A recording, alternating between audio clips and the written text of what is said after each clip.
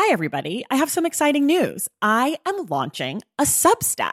I know, I keep telling you how I'm not a writer, and I'm still not a writer, but I am going to be writing about reading over on Substack. The Substack is called Unstacked, and you can find it at traceythomas.substack.com. There will be free options every Friday. There'll be a bunch of weekly roundups, announcements, all the shit I'm into. And then if you want to upgrade yourself to the paid subscription, I'm going to have author interviews, bonus episodes, anticipated reads, book pairings, community chats, all sorts of stuff. So if that sounds like something you'd be into, go to traceythomas.substack.com and join Unstacked. And of course, I've got a special offer for you. If you go to traceythomas.substack.com/thestacks10, you get 10% off your first year membership of Unstacked. You have from now until April 4th to redeem. Again, that's traceythomas.substack.com/thestacks10 for 10% off Unstacked. Okay, that's enough. Let's listen to this episode.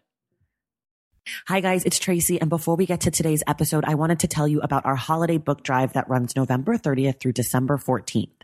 We are buying books for Rocket Ship Delta Prep, a school in Antioch, California, where 85% of the students live in poverty. The school doesn't have the funds to supply books to students, so many of the books that kids are reading in class are just photocopies of books stapled together. So obviously, I thought we could help. We're going to be buying books so that every single student at that school leaves on the last day of the semester with their very own book. If you want to participate, there is a link in the bio to the wish list that was put together by the teachers of Rocket Ship Delta Prep. For every book you donate, you are entered to win a prize, and we will be giving away at least one prize every single day for this 15-day book drive. Once you've given a book, you are entered to win for every single day. To be in the know about what the prizes are and how we're making progress on the book drive, make sure you're following the Stacks on social media at the Stacks Pod on Instagram, at the Stacks Pod _ on Twitter, and the Stacks Podcast on Facebook. There are more details in the link in the show notes, so please check it all out. And I want to thank you in advance for listening to the show and participating in this book drive. Okay, now let's get to the episode.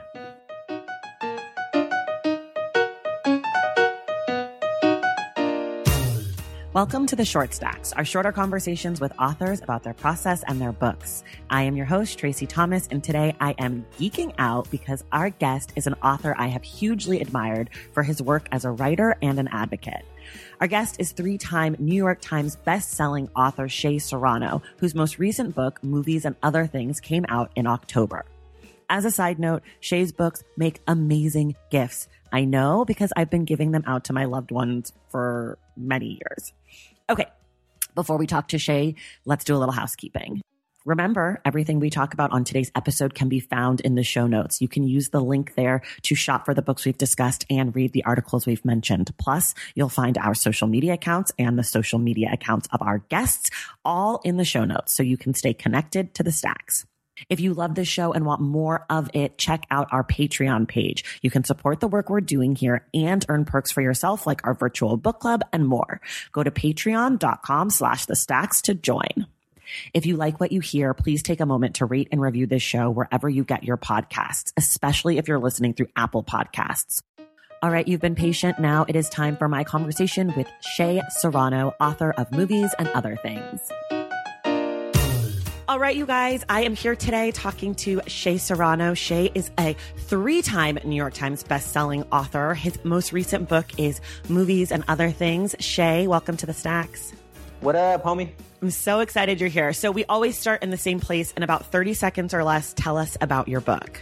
My book is called Movies and Other Things. It's essentially a collection of essays written about movies that I like. Amazing. I know that you have written another book previously called Basketball and Other Things. So not so much the question of where did you get the idea for this book, but how did you decide to go from basketball to movies? Well, the idea that came from brainstorming with my editor at the time, this woman named Samantha Weiner. We knew we wanted to do another book together because we had done the rap yearbook together and also this coloring book. And she's really good about like helping you build ideas, which is like, I think that's an essential trait for editors to have. And so I could be like, hey, I'm like circling a thing, but I don't know exactly what it is. We're just texting or emailing or talking on the phone. And eventually it was like, well, we need some sort of device because you don't want this to just be like straight up just whatever, a book of essays, because that's been done a bunch of times already. Let's figure something clever out. And I think she was the one who came up with asking questions each time. At this point, we had texted 100 times, just 200 times. But yeah, we ended up settling on, okay, we're going to start each chapter with a question that needs to be answered. That way everybody understands going in what the point is, because some of this stuff is going to get kind of weird. And if they don't know going in what we're trying to pull off, then it might not work. So right. That's how we settled on that. And basketball, that basketball book was so much fun to work on because we had this device in place that made everything very clear and very set. And because of because of how weird or how silly that some of the stuff was, it was like a fun sort of interplay with that, but also with like the rigidity of the structure of the actual book. And so the basketball book came out, and it did like well enough that they wanted another one. Right. So we just were like, well, Arturo and I at this point are trying to figure out he's the illustrator. What do you want to draw? What do I want to like research for the next 2 years of my life? And movies just seem to make the most sense because it's something we both cared a great deal about. Right. And then this is part of a 3-book deal. So do you have an idea of what the next one will be, or am I jumping the gun because your book just came out like a month ago? No, we started talking about that as soon as we got the deal, because you kind of like have to have a general idea at least of what you want to do. We discussed doing rap and other things because rap is something I care a bunch about, and I wouldn't mind spending, again, 2 years of my life like researching it. And I've already done a bunch of research from the rap book. Right. Also television. That's another thing that I greatly enjoy. It's going to be one of those two things. So there are only 4 things in my life that I like really like: basketball, okay, rap, movies, and TV. Got it. It's gonna be somewhere in that space. Okay. Well, you've narrowed it down very obviously. These are the things I like. This is where I'm going. One of the things that I love about this book and your your book and basketball and other things is that your writing leaves room for other people's arguments. So whether it's, do you think that, like, who do you think is the X, Y, and Z, or, you know, did they do the right thing by trading Kit Keller? Like, all of your books you have these questions that are very open. So I'm curious, is that something that you think about consciously in your writing, how you want your books to function, or versus going with like a much more persuasive argument style, which is like, this was the thing that happened, or this is the right answer? I feel like I want it to be open like that. Yes. Yeah. Okay. I think that was a mistake that I made in the rap yearbook, was trying to position it as like, this is the history of rap. Like if I was rewriting that again today, it would feel a little bit differently. Now, we did get other voices in there. I thought that was like, I was like trying to make sure that there was a way for me to say, the things that I'm talking about here are not like, this is not the definitive pick or right. whatever. Right, in the rap yearbook. Yeah, it was like, this is the most important song of every year. And then at the end of each chapter, we would have like a writer buddy of mine would write, oh, actually, you picked the wrong song. It should have been this one. And they'd try to summarize it in 200 words or whatever. And that was like my favorite part of the book, was allowing those other voices in there. So when we did the basketball book, it was like, okay, I don't want this to feel like, or I don't want for us to market this as like the history of basketball, or like these are the truths of basketball. Right. I want this to definitely feel more like, this is just some stuff that I like and some stuff that I feel. And if I'm writing the things that I'm writing, hopefully when I like lay out what the chapter is, or like just say the title of the chapter, you should in your head already have an idea of like how you would argue this. Yeah. And I want as a reader, I want for you to like read the thing and go like, you got this totally wrong. It should have been this. Like that's to me the most enjoyable part of consuming any sort of pop culture, is when you get into these like, oh, I think you read that wrong, or I think you made this decision wrong. And then you can like, you know, sort of thoughtfully explain your side of it. That's the most fun part. It's never fun if you're like out with a group of friends and somebody goes, "Oh, did you see this movie? I thought it was incredible." And then everybody at the table goes, "You're correct. It was incredible." And then that's the end of the conversation. It's like the lamest way to exist. I think it's more fun if somebody's like, "No, I didn't think it was that good because of this. I prefer this other thing." And then that's to me sort of a fundamental part of the process of talking about this stuff. So I want that to be in the book. Yeah. Yeah, well, I want to thank you for including A League of Their Own, because that is my all-time favorite film, and I feel like a lot of people overlook that movie and act like it's not the greatest thing that ever happened in cinema and baseball movies. And I, when I'm flipping through the book, I saw the art and I was like, I looked at my husband and I was like, well, Shea Serrano is still my hero because he included a whole chapter. And you're 100% right. Dottie dropped the ball on purpose. Obviously, there's no debate. Like, people who think that she didn't, you think she just all of a sudden is a bad catcher? She just all of a sudden can't handle her little sister? Like, that's not how siblings work. It doesn't make any sense at all. It makes zero sense. And yeah, and as far as like a piece of cinema, if you don't trade Kit, you don't get the greatest scene possibly in the movie, where there's the blow it out your rear end followed by has anyone seen my new red hat, which is, those are iconic moments in the film, and you lose that. Like, you lose, it's a turning point. So basically they did the right thing, and that is the hill I'm willing to die on. Yeah, see, now this is one we're both aligned on as well. You can't trade Dottie. Nobody's trading the league MVP for a borderline all-star pitcher, right? And she dropped the ball. But 100%. A League of Their Own. I watched that. I remember watching it when I was a kid, and just like immediately being drawn in. I think as far as sports movies go, baseball makes for the best type of sports movies because there's so much empty space in a game for you to just like put everything you need to in there. Basketball is sort of harder to shoot because it's so fluid. Football, you've got too much like junk in the way all of the time. Right. And I think in baseball movies, you can fake the actions of playing baseball a lot easier. Like, it's hard to fake, like to make an actor look like they're good at shooting a basketball if they're garbage. Right. Yeah. I mean.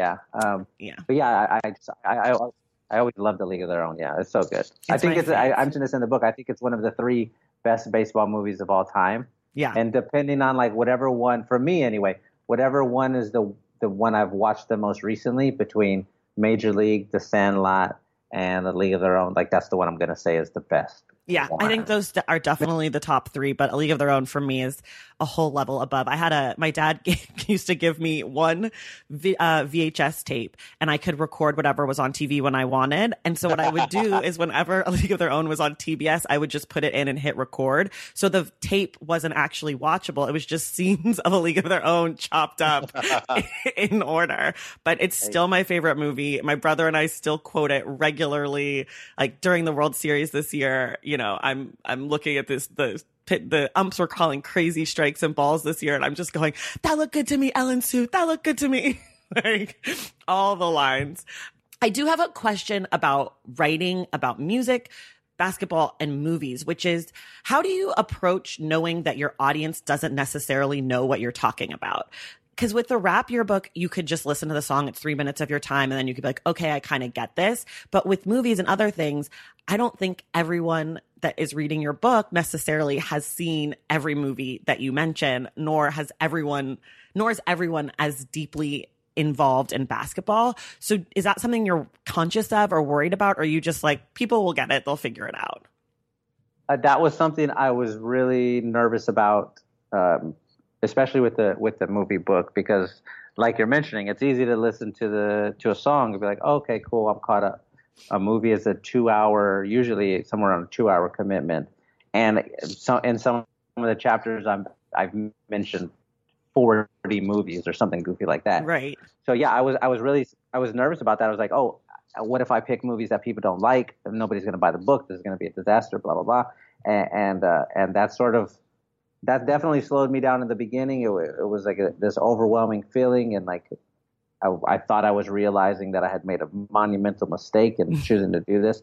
But the more I thought about it, the more I began to realize there's no way that any book ever about movies is going to like touch on all of the things that every person cares about. It just doesn't work that way. But what movies do, and what I think you can try to do in a movie book, is I think all movies will eventually lead people, all good movies anyway, eventually lead people back to like the same 5 or 6 feelings. Like you're talking about A League of Their Own, and you remember it from your childhood, and like these very like intimate attachments and memories that you have of it. And it's not necessarily, this isn't just a thing that A League of Their Own can do. This is a thing that a lot of people have. They have that same feeling for another kind of movie. Right. So my goal was not to write my way toward the movie that I wanted to talk about. It was to write my way toward a feeling that the movie gave me. So hopefully when somebody would read the chapter on A League of Their Own, they'd be like, oh, I get it. He feels this way about this movie, and that's how I feel about Bull Durham or whatever. Right. Like the same sort of thing, yeah. Yeah. And when you were writing the book, were you rewatching all the movies, or were you pulling some of it just from remembering scenes and moments? No, I have to rewatch all of that stuff. I can't just remember all of those details. So like in that movie, for example, like I could remember the key characters. I could remember Dottie. Right. But I couldn't remember like Dottie's last name was Henson. Yes. And I couldn't remember, did they spell that with an I or with an E? Like little details like that, You're going to need to research all of this stuff. But it's just, for me anyway, it works better if I am rewatching all of this stuff. In some cases, it was like not that hard. And in that chapter, it was 1 or 2, maybe 3 movies I had to rewatch. And some of the other chapters, it was like 10, 12, 13 movies. And that became like a big thing. But again, they give you, you get 18 months to work on this thing. You can take your time and watch those movies. And you're watching movies. It's not like your research is like, I don't know, like dissecting bugs or something that might not be as exciting. Yeah, I'm not in like the National Public Library pouring through archives. Right. You're on your couch, like hanging out. Yeah, I'm fucking taking notes into my phone while I watch Goodfellas or whatever. Yeah. One of my favorite chapters of the book is where you talk about the Marvel Universe with your sons. And I'm just curious, how do they feel about being in the book? They didn't care about it at all. They're just like, they were excited when they saw their name in the acknowledgement section. Okay.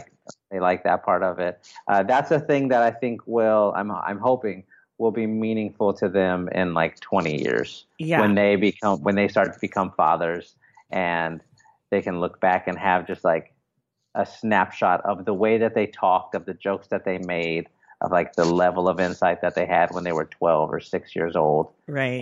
Or 11 or 5 or whatever.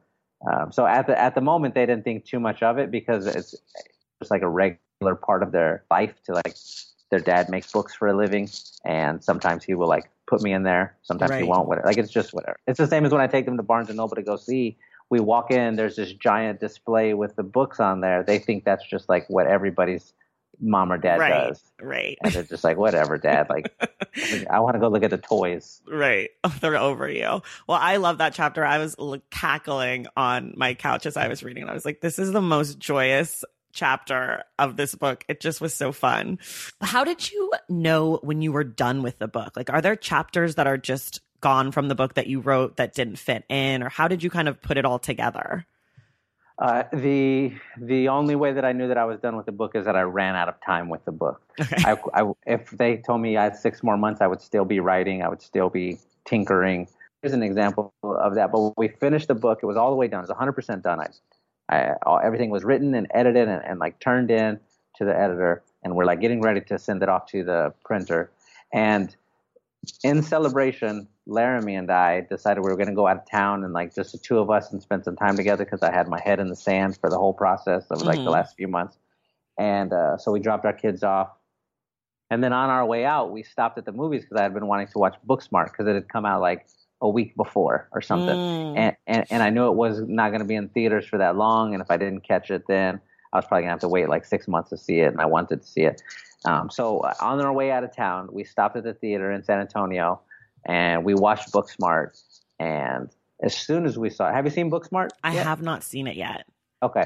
Booksmart is one of these movies where as soon as you watch it, it's like, this movie is going to live for a long time.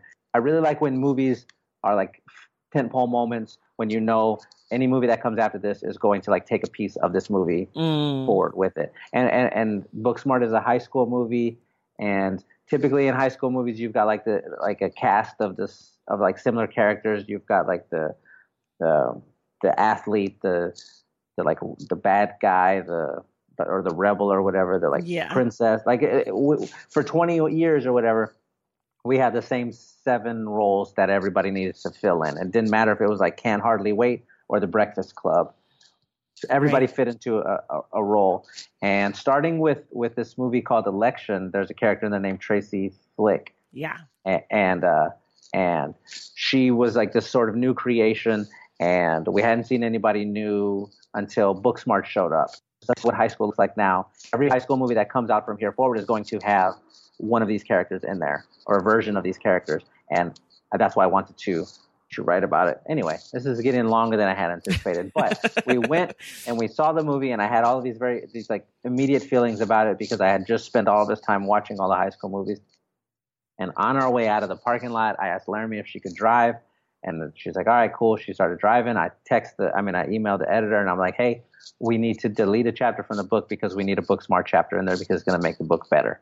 And they were like, I don't know, we don't have any time. And I'm like, it's Friday anyway, and we're not doing anything until Monday. So just give me the weekend. And if I can get a chapter done and the art done, we'll slide it in. It won't be that hard.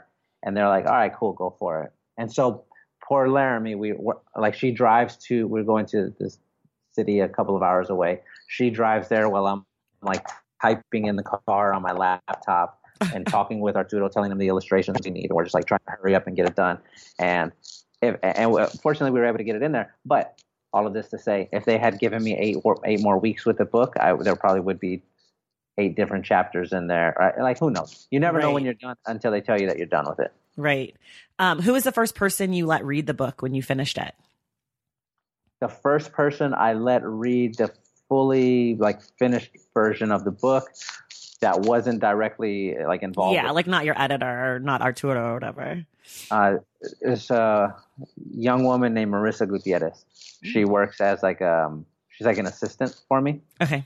She's in college in San Antonio, and we were talking earlier about like all of the movies listed in the book. I asked her, I said, Marissa, can you do me a favor? Everybody keeps asking me what movies they need to watch if they want to like read the book. And she's like, all right, cool. Yeah. How many movies was it? It's like 260 something. Oh my God. And I was like, oh, well, I'm not going to put this list on the internet because it's going to scare everybody away. Yeah. But she was the first like non-publishing person who read it, which is cool. That's awesome. Taking care of your health isn't always easy, but it should be at least simple. That's why for the last 3+ years, I have been drinking AG1 every day, no exceptions. It's just 1 scoop mixed in water once a day, every day, and it makes me feel nourished and strong enough to tackle whatever else might come my way. That's because each serving of AG1 delivers my daily dose of vitamins, minerals, pre- and probiotics, and a lot more. It's a powerful, healthy habit that's also powerfully simple. The nutritional insurance that AG1 provides has been vital to keeping me productive and focused. It helps me cover my bases in just about the time it takes to fill a glass of water, scoop in 1 scoop of AG1, and then drink it. So I don't know, 75 seconds? With the perfect mix of vitamins, probiotics, and nutrients from Whole Foods, I'm not stuck trying to assemble it all by myself, which would have considerably worse results. AG1 saves me all the time and hassle, and it has made such a difference in my overall mood and especially my gut health, among many other things. But don't take my word for it. Go ahead and try AG1. Let me know what you think. Whether you notice you're needing more nutrient support than you're used to, or you just need an edge for a tough workout, AG1 can be the ticket. If there's one product I had to recommend to elevate your health, it's AG1, and that's why I've partnered with them for so long. If you want to take ownership of your health, start with AG1. Try AG1 and get a free 1-year supply of vitamin D3, K2, and 5 free AG1 travel packs with your first purchase exclusively at drinkag1.com/thestacks. That's drinkag1.com/thestacks. Check it out.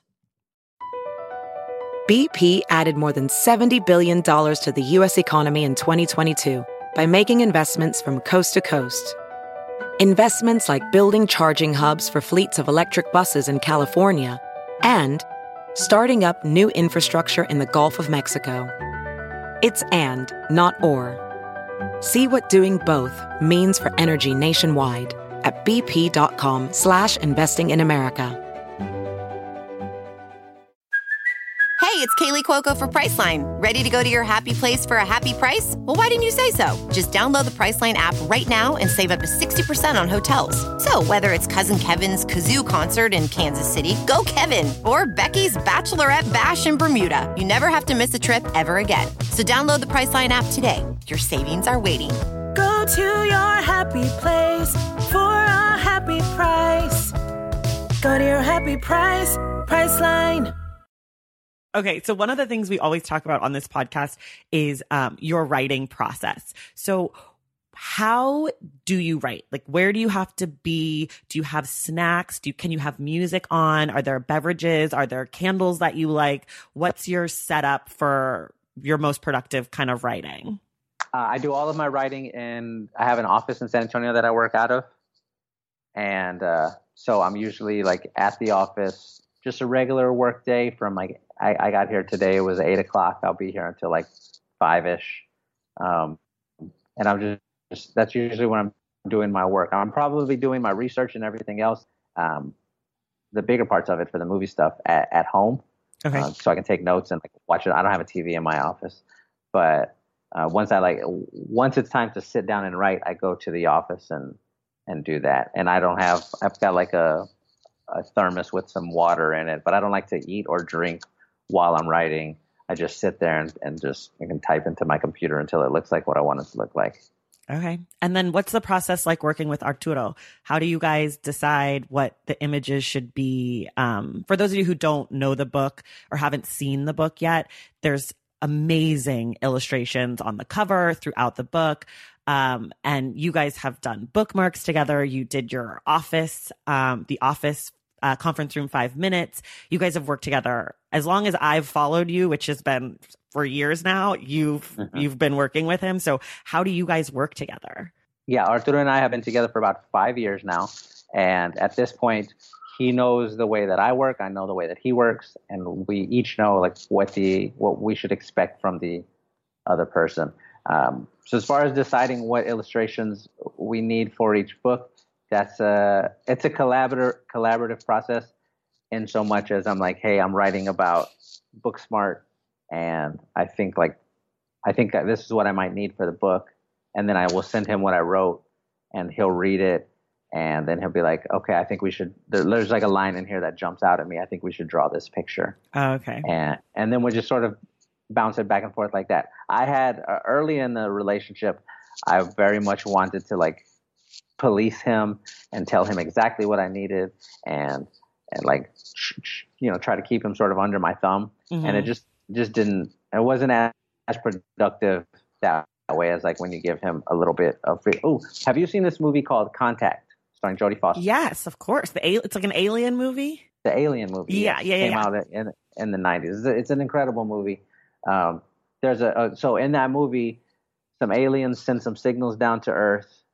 Like, here's how you build a machine that will transport you to us because you don't have the technology yet. And the humans figure it out, and they are building this thing. And basically, you're supposed to get inside like this metal ball, and you just stand there, and then the ball drops through this other contraption, and it zooms you over to where you need to go. Right. That's what they're supposed to do. And of course, you watch the movie, and you see the humans decide when they look at this, they go like, "Oh, this isn't safe. We need to build like something for you to sit inside of the ball. Otherwise, it's going to be a disaster for you." And so they build it, and Jodie sits in it, and then they drop the ball. She like starts shaking violently, and she's freaking out. And she's like, I don't know what's going to happen. I'm going to pass out. This is like terrible. And she eventually gets herself out of the seat. And when she does, everything is perfect and calm. And like, basically, this is my relationship with Arturo. I have to let him do what he wants to do, what he's telling me he wants to draw. If I try to police him, if I try to put a seat in the contraption, there's too much friction. There's too much. That's no good. Right. Okay. I like that. I do want you to take a moment to flex your history making New York Times bestselling title, because I think that's really fucking cool. And I feel like people don't even know. So tell everybody what happened to you this year when you became a 3-time New York bestseller, what that made you to the culture. To the culture. When that happened, Arturo and I became the first ever Mexican Americans to have 3 different books on the New York Times bestseller list, which is like wild to think about because it's been around for almost 90 years. Yeah, it's like one of those things like when in the Oscars where it's like, oh, in 2000, like Halle Berry won for the first, and you're like, that's amazing, and also how garbage. Yeah, and that's like what's funny is if a white person asks me and they're like, aren't you so proud and excited? I'm like, yeah, I am proud and excited.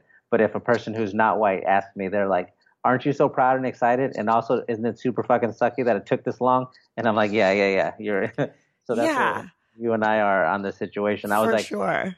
Cool, this happened, but also like, what the fuck were y'all doing for the last 85, 90 years? Right. Like there are other Mexican American authors, no offense to you, who like are amazing writers also, who like definitely should be on the list, who should be with you on the list. You should have been joining a class of, 80 amazing writers. Like it's crazy to me that it's you and Arturo and that's it, just alone up there. Yeah. And it's like writers who I had like read in school and I'm like, oh wait, Sandra Cisneros didn't, why has this happened? Or Luis Urea hasn't done 3. Like, I don't get it. That was the one that shocked me. I was like, really? Like, yeah, that's crazy. Like actual real writers who like writing is in their blood. Author, like they were born to be authors, right? And give their insight to the world. And they should have had 25 books on there or whatever. I don't know, 10, 5, whatever. Should be more. I should mention there's a young writer. Her name is Erica Sanchez. She has, she's also Mexican American. She has she had a book that came out like a year or 2 ago that made it on the bestseller list. She's a YA author. Yeah. I think she's going to pass up everybody. Okay. She's going to blow by. She's your pick. She's going to do like 5 or 6. I can already tell. That was her first book and it sort of exploded. And you're like, oh, she's like, oh, you were born to be an author. Me and Arturo are just like, oh, we just sort of do this by accident. Well, that was my next question. How did you know you wanted to be a writer? Because you also, for people who don't know, Shea writes at The Ringer, which is a pop culture sports blog website. I guess that's not a blog. It's a website. And you guys don't tell Bill Simmons I called it a blog. He'd be so offended. His life work. You guys do podcasts. There's like, it's all, if you don't know The Ringer, you should check it out. There's something for everyone if you like pop culture and or sports. And if you don't like pop culture and or sports, what do you do with your time? But how did you know you wanted to be a writer? How did that come? Because you were a teacher before. I was a teacher for 9 years, and I thought that this is going to be what I'm going to do with the rest of my life. That was like the intention. Laramie was a middle school teacher as well. We taught at separate middle schools, but both middle school. And we just thought, oh, this is going to be like what life looks like forever. And she had some like pregnancy complications that put her out of work for a while. And during that time, we needed to make some extra money. And I was applying to be like a waiter or work in grocery stores or Target or whatever. And I couldn't get hired because each time I would go to do the interview, they'd be like, oh, you have a full-time job already. You can't work when we need you to work. I kept running into that. And so I needed something I could just do from home. And I'm Googling work from home jobs. Writer was one of them. And I was like, well, I have a computer. I have the internet. I'll figure this out. I guess I'll do that. And then I just started researching it. And that's how it all started. I was freelancing different little papers here or there and, getting $20 to write a blog post for whatever website. And that's how it all started. This was at this point, maybe 10 years ago, something like that. And it just kept, it started growing slowly, but I could see it happening. And eventually I was making like as much money writing as I was teaching, but I was writing only part-time. And then Bill showed up. You mentioned Bill, and he offered me like my first real writing contract. He's like, I'll pay you like a salary. Just come work for me. I'll give you a year of like guaranteed checks. Just come work for me. Do this or whatever. And once he showed up is really when everything started to change in that direction. But this was not something I like grew up dreaming about doing. I honestly didn't even know. They don't tell you when you grow up in like South San Antonio, like, oh, you can write about movies if you want and we'll give you money. Like, it doesn't work like that. They're just like, oh, you're going to work at a tire shop, or you're going to do irrigation with your uncle. And so, yeah, all of that stuff just sort of happened by accident. The book stuff happened by accident. Samantha was the one who came up with the idea for the rap yearbook. Like, it's just other people sort of helping me out and lifting me up and being like, hey, you should try to do this thing. That's so crazy. One of the things I noticed about your book in my own reading of movies and other things, in my own reading of it, I'm sitting on the couch and I got to the chapter about heist movies, like building your own heist team. And a lot of the chapters of the book, I was like, I have no idea about any of these movies. Like, I've seen like one gangster movie. I've seen one superhero movie. And when I got to the heist chapter, I was like, oh my God, I've seen all these movies. And I turned to my husband and I go, I think this book is like astrology for movie watchers. Like, I now know that while I love a rom-com and that's like my normal sign, I guess my rising sign is heist movies. Like, I'm secretly a huge heist movie fan. And I was wondering if other people have had that experience that you've heard from, like, in reading the book, they've realized, oh, I've actually seen like quite a bit of this kind of movie, or I'm really familiar with the work of Diane Keaton and I would never think that of myself, but turns out I am. Or, like, have you ever gotten that kind of feedback about the book? This is the first time somebody has mentioned that specifically. Okay. or said it in like as an insightful way.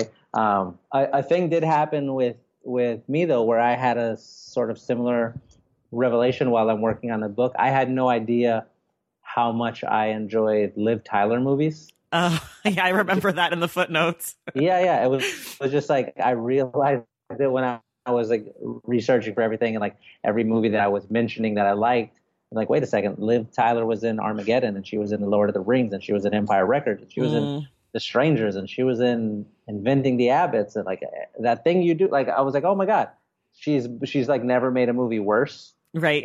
When she's in it, and not only that, but she's made every movie better. Yeah, and that's yeah. So I hope that does happen for some people. I'm glad to hear that it happened with you, because it definitely happened. Yeah, I'm now like, oh, I love heist movies. When people are like, what kind of movies? Like, oh my God, I'm huge into heist movies.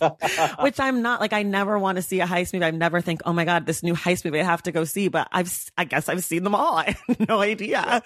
I just have a few more questions for you. One of them is for people who love movies and other things, or the kind of writing that you do. What else would you maybe recommend to them? It doesn't necessarily have to be about movies, but maybe a similar style or a book that's in conversation with. Obviously, your two other books are great places to start, but if there's other things that you feel like or other authors you think might be good for them to check out.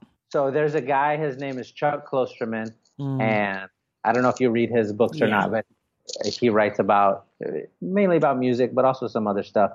And he's done a couple of fiction books as well, but he writes in like the way that I would like to try to write eventually. he's probably like 30%, 40% smarter than I am. But he has a similar sort of style. That's the guy who they're like, oh, you must have read a lot of Klosterman books whenever somebody reads something I write. And I'm like, yeah, I did. I just try to copy whatever he did. Bill is a similar way. He's only done 2 books, but like his book of basketball is just straight up like, oh, when I read that, I go like, oh, this is the kind of book that I would like to write if I wrote a book. Also, there's a newer book, and this is, I feel silly even mentioning the same book anywhere near any of the books that I've written, but there is a writer, her name is Gia Tolentino. Yes. And I think she's like one of the best working writers in America. And I had been following her stuff for a couple of years, and then this year she put a book out. It's called Trick Mirror. And okay, so I'm usually like writing whatever about A League of Their Own or about heist movies or something silly like that. She's able to write about really, really smart stuff in a way that makes it accessible to everybody else. And I think that that's the hardest thing for any writer to do, is to take a complicated subject matter, to take something as big and broad as like living on the internet, like the internet being a thing, right? And turning it into an essay or a chapter about what this means for like your inner parts or whatever. Yeah. But again, this book came out and I read it and I was like, holy shit. This is like I think she's one of the best in the country. But I would just sort of push everybody toward her because this is one of those books where you read it and the sky looks a little bit different when you're done with it. So by the time this episode comes out, my listeners will know that we're actually doing Trick Mirror for our book club in January. So, there you go. So this is kind of a good preview for those of you who are on the fence about reading it. You should probably read it because Shea says it's really good. I'm reading it later this week, so I'm very excited. Well, I guess we should acknowledge one thing because this is also a huge flex, and then I have one more question. But Barack Obama has read your work. And he has put it on his list. And is that the fucking craziest, coolest thing that's ever happened? Like, what was that moment? Extremely cool. So cool. Have you ever talked to him? Did you ever like reach out, like try to slide in his DMs and be like, thanks so much? Oh yeah, we're friends now. We had dinner like 2 nights ago. No, I didn't try to talk to Barack Obama, President Barack Obama. When that happened, that was with the basketball book. And so this is 2017. He put it on his list of like favorite books of the year. And I'll tell you like a thing that I had not anticipated is the basketball book came out. It made it onto the bestseller list. And then the thing with Obama happened. And then got translated into however many different languages, whatever. It was like it had a nice little moment as far as like the trajectory of my career was concerned. I was proud of it. Right. And I felt really good about it. And then when I started working on the movie book, this was like the first time that I had felt real, legitimate, stressful pressure. Because I felt like people, and this is all sort of self-imposed, but I felt like people were looking at it going, well, if it doesn't do at least what the basketball book did, then it was a failure. Right. And that's like a hard place to write from, for sure. And part of me feeling that way was like, I was thinking, oh my God, President Barack Obama said this like nice thing about the book. How can this ever be topped? There's nowhere for me to go except down, at the very best lateral. And so I was really nervous about that. I was nervous that it wasn't going to sell enough copies. I was nervous it wasn't going to make the list. I was nervous it wasn't going to be number 1 on the list, which is an incredibly difficult thing to pull off. Right. But that's like what we were going for. And I was just like having nightmares leading up to the launch. I felt like it didn't matter what numbers the publisher sent me. Every time they sent them, I felt like it wasn't high enough as far as pre-orders or like daily sales or whatever. The book came out and it started to sell and it started to do well. And then I was on my way to a book signing with Arturo in Austin and I got an alert on my phone and it was from The Rock, from Dwayne Johnson. I saw that. And he read the book, or he read at least a chapter about him, and he said like a nice thing about it. And I felt in that moment a significant part of that pressure just sort of release out of my body and be like, oh God, okay, we have our name now. This person, President Barack Obama, said a nice thing about this one. The Rock said a nice thing about that one. We've like got our name. And then 10 minutes later, I was like, oh God, we have to do another book after this. And like, if we do rap, I'm like, oh, I hope it's Missy Elliott. Missy Elliott would be like, that would so really, really, like that's how I'm going to aim. I'm going to write 7 Missy Elliott chapters, regardless of what type of book it is. Just in the hopes that she'll read it. Someone will tell her she's like in a book. I'm going to make a whole like Twitter campaign about it. I'm going to tell everybody to tag Missy Elliott, Instagram, whatever. I'm going to. That's awesome. You just mentioned your Twitter, and I think it would be silly if I didn't at least mention it. Shea, your Twitter is its own whole, it's like a whole movement. The FOH, the fuck out of your army, all your people, which I like to say that I'm proudly a member of. But you guys it's amazing. People just like it. You couldn't have made it that, you couldn't have set out to make it what it is, but it's just such an incredible community. And I think that probably every marketing person in America, every publicist, every social media, whatever it comes to you and says, how did you do it? Because it's just such a crazy thing. Like, I don't even know if there's a question there, but what the fuck? Like, what is your Twitter and how is it so amazing? You sort of nailed it exactly there. None of this was stuff that we had planned or tried to do. It just sort of became this entity. on its own. Right. Like everybody refers to it as the FOH or the FOH Army. FOH is shorthand for get the fuck out of here. It started as like a joke that I didn't even make. Somebody else made this in 2015. Yeah.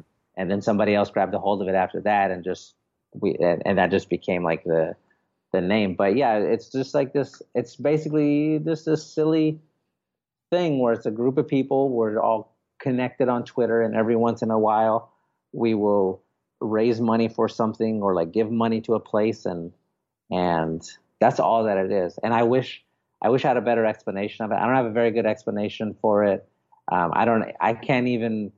I can like halfway control it, but only.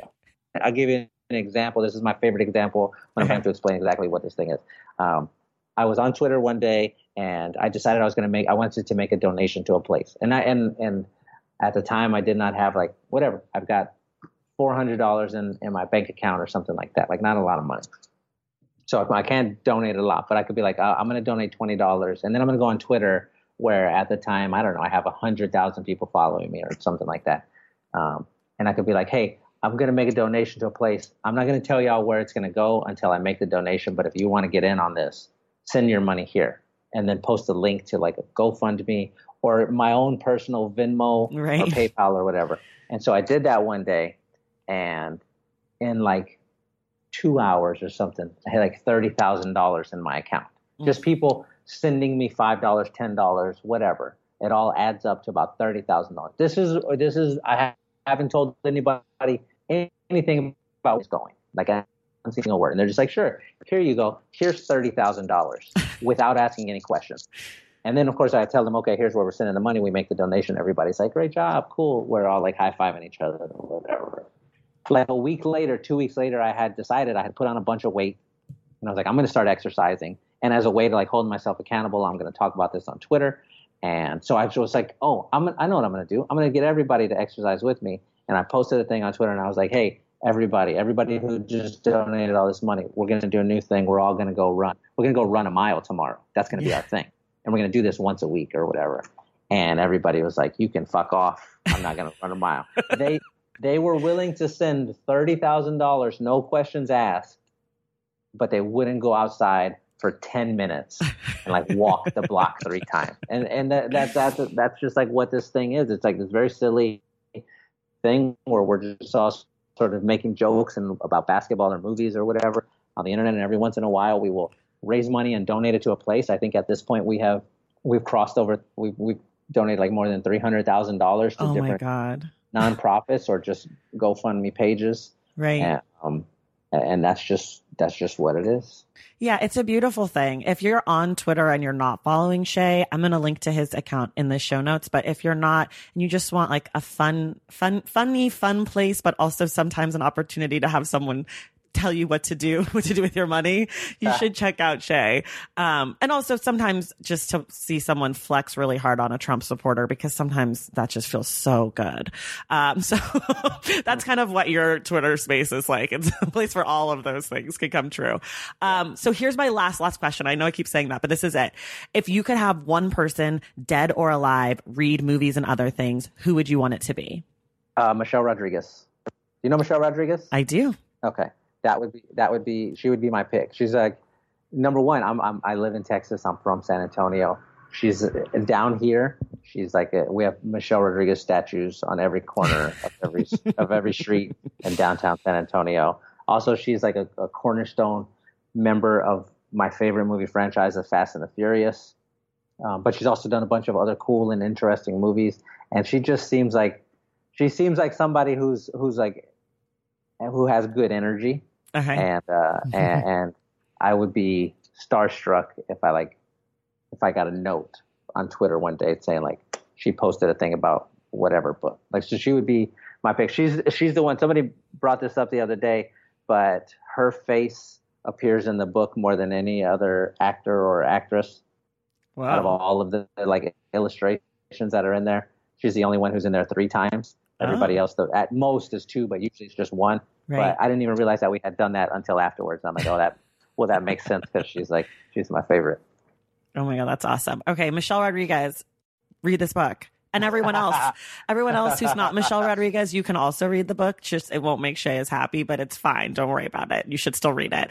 It's called Movies and Other Things. It's out in the world. Go get your copy. I highly recommend all of Shea's stuff. Also check him out on The Ringer, follow him on social media. Shea, thank you so much for doing this. Thank you. I was really excited to finally get on the stacks. Yeah. All right, you guys, and we will see you in the stacks.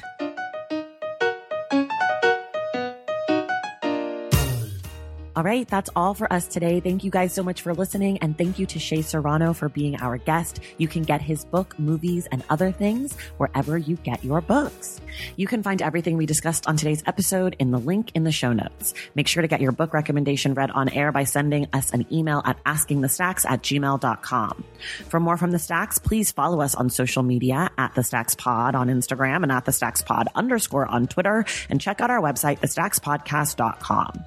To join the Stacks Pack and get inside access to this show, head to patreon.com/thestacks.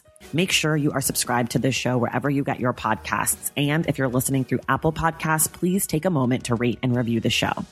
Our graphic designer is Robin McCrite, and our theme music is from Tigirigis. This show was created and produced by me, Tracy Thomas.